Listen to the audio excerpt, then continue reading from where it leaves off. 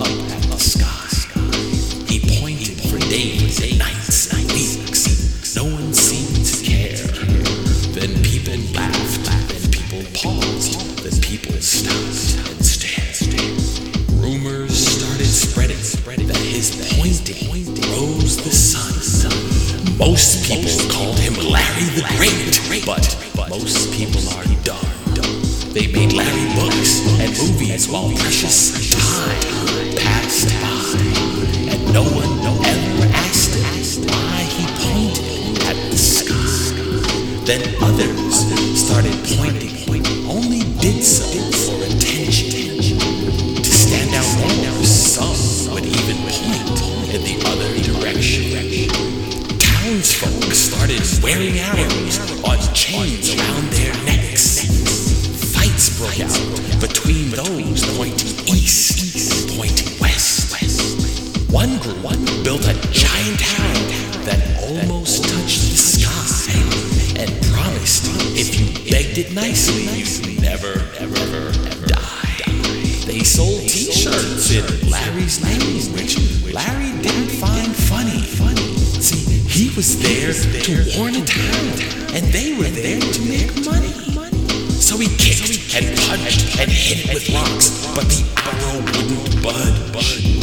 With all his strength left in his finger, he gave it one last nudge. It teetered and wobbled and leaned and swayed, and finally it fell. Larry was crushed, and everyone feared their t-shirts would sell. There he lied, fingers still pointing. You couldn't imagine the goal. They sold 20 million t-shirts that day, and his popularity soared. People thanked Larry at award shows, and before they placed a bet, parents taught their kids to kneel and point before they slept. And in the months that followed, the comet did come and killed everyone in town. The fire and smell of burning flesh would smell for miles around. So remember this tale on your quest, and be careful who you anoint, 'cause there once was a town that stared at a figure and completely missed the point. Peace.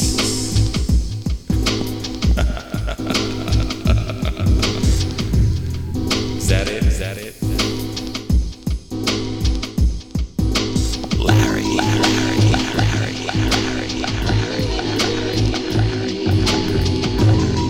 Brought to you in part by Brand New Classics, Exit the Apple Productions,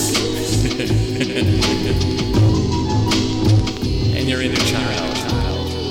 Grow up. Grow up.